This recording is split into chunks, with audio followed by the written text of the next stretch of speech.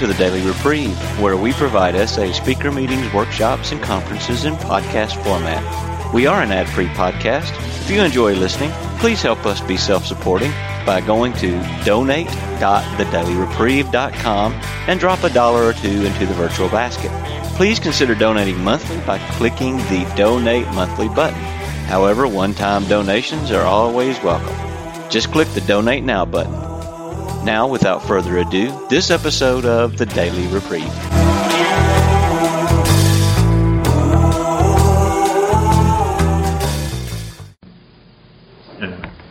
We're at step 5, which is show up and throw up. What if all your little one-liners? Take a hike, get off. Show up and throw up. Want me to start in the big book? Yeah. Yeah? All right. And this is going to be pretty brief, right? With this, right? Yeah, we're going to just touch more on this. And Adam and I are available, this afternoon for people who either, for whatever reason, decide that they don't want to take a hike, or if they get done with their hike early or something. I mean, we're available until this evening. Yeah. Okay. Let's see. Where am I? Page. So, fifth step discussion in the big book begins in chapter 6, page 72, chapter Into Action. So at this point, you will now be done with the most thorough, honest, fearless inventory that you've ever done, and you're ready to do the fifth step. And this, as I was talking about last night with the fourth step, to me, really, the principle of rigorous honesty is, I think, very much tied in with all the steps, but I think they're really highlighted here in the fourth and fifth step. In that the nature of it is to be as honest as you can in the fourth step, and then when you go to read it in the fifth step, you just read it and you don't leave anything out. Don't maximize. Don't minimize. Just the truth, and just say what you got down there. And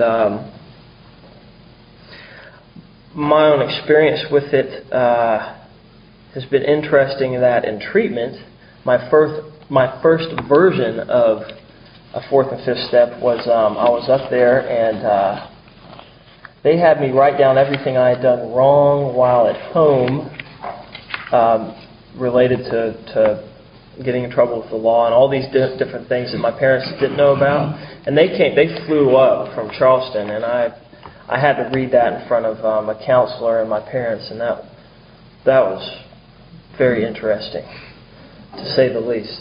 But then as I went along and working with Matt, my first sponsor, doing the fourth step to the best of my ability where I was in recovery, pretty just dry, but I did it as best as I could, and then did a fifth step. The promises that are given here on page 75, where it says we can look the world in the eye, we can be alone at perfect peace and ease, our fears fall from us, we begin to feel the nearness of our Creator, we begin to have a spiritual experience. The feeling that the lust problem has disappeared will come strongly. We feel we are on the broad highway walking hand in hand with the Spirit of the universe. I don't know if every single sentence of that just came flooding upon me, but I do know that I definitely experienced some of these things mentioned right here when I did the fifth step for the first time. And the thing that we hear so often of feeling a weight being lifted off your shoulders, for me it was very true. It was absolutely wonderful and necessary to get a recovery. Absolutely, what I need is relief in the right way. And what that kind of did for me was it was a first feeling of a legitimate high, and because it was true, it was based in truth, and it came from God. And so why do the fourth step? Why do the fifth step? Why do we have to, sit down with a sponsor and read it? Big Book gives you the best reason is if we skip this vital step, simply we may not overcome lust. So that should be a good enough reason in and of itself.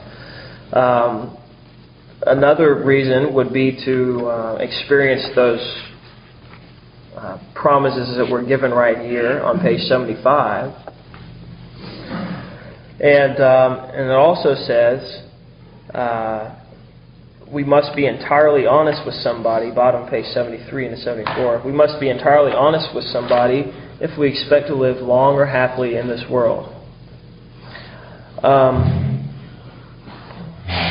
And what this step has done for me is pretty much on a yearly basis, I'll go through and do a fourth and fifth step again. And for all the issues that I miss in doing a regular inventory on a daily basis, this keeps me current. And another interesting correlation that I've found is that anytime I do a fourth and a fifth step, it really gives me a stronger connection with my first step, if that makes sense. Because I sit there and I continually see that when Adam falls into self-will or any of these defects of character, I can just see the direction that my life will tend to go. And it reiterates the importance of recovery in my life and the steps on a daily basis in my life as much as possible. And really along the lines with the rigorous honesty, if I'm connecting myself with the truth in this way in the fourth and fifth step, it keeps me grounded and continues to motivate me to go further and further in this journey of recovery. And I actually did, before I came up here, I did a little pseudo fourth step, if you will. I sat down for a few minutes before coming up here and just wrote some stuff out that I hadn't done with the 10th step with my sponsor, and we'll try to do that maybe today in some free time. And even little exercises like that, just taking 20 minutes. I did that with Matt a lot. Maybe not a full flushed out fourth step, but would take 20 minutes on a Saturday afternoon and just write for 20 minutes. And it's just a practice of the fourth step that was very helpful to me.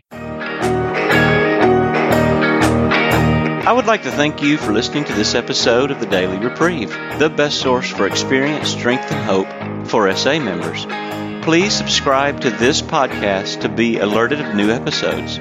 Please show your support by donating to the Daily Reprieve by going to donate.thedailyreprieve.com and choosing either monthly donations or a one-time donation by clicking Donate Now. Thank you for listening, and stay tuned for the next episode of The Daily Reprieve.